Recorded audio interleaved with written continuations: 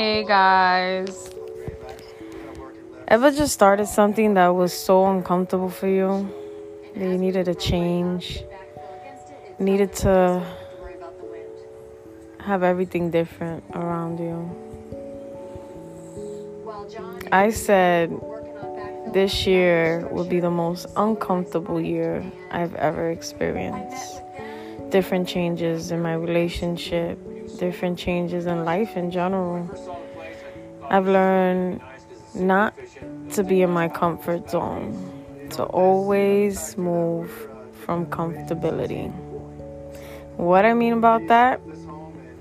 Listen to my upcoming podcast soon. We will be talking about comfort zones, comfortability, and adjusting, and how God has helped me in these hard times.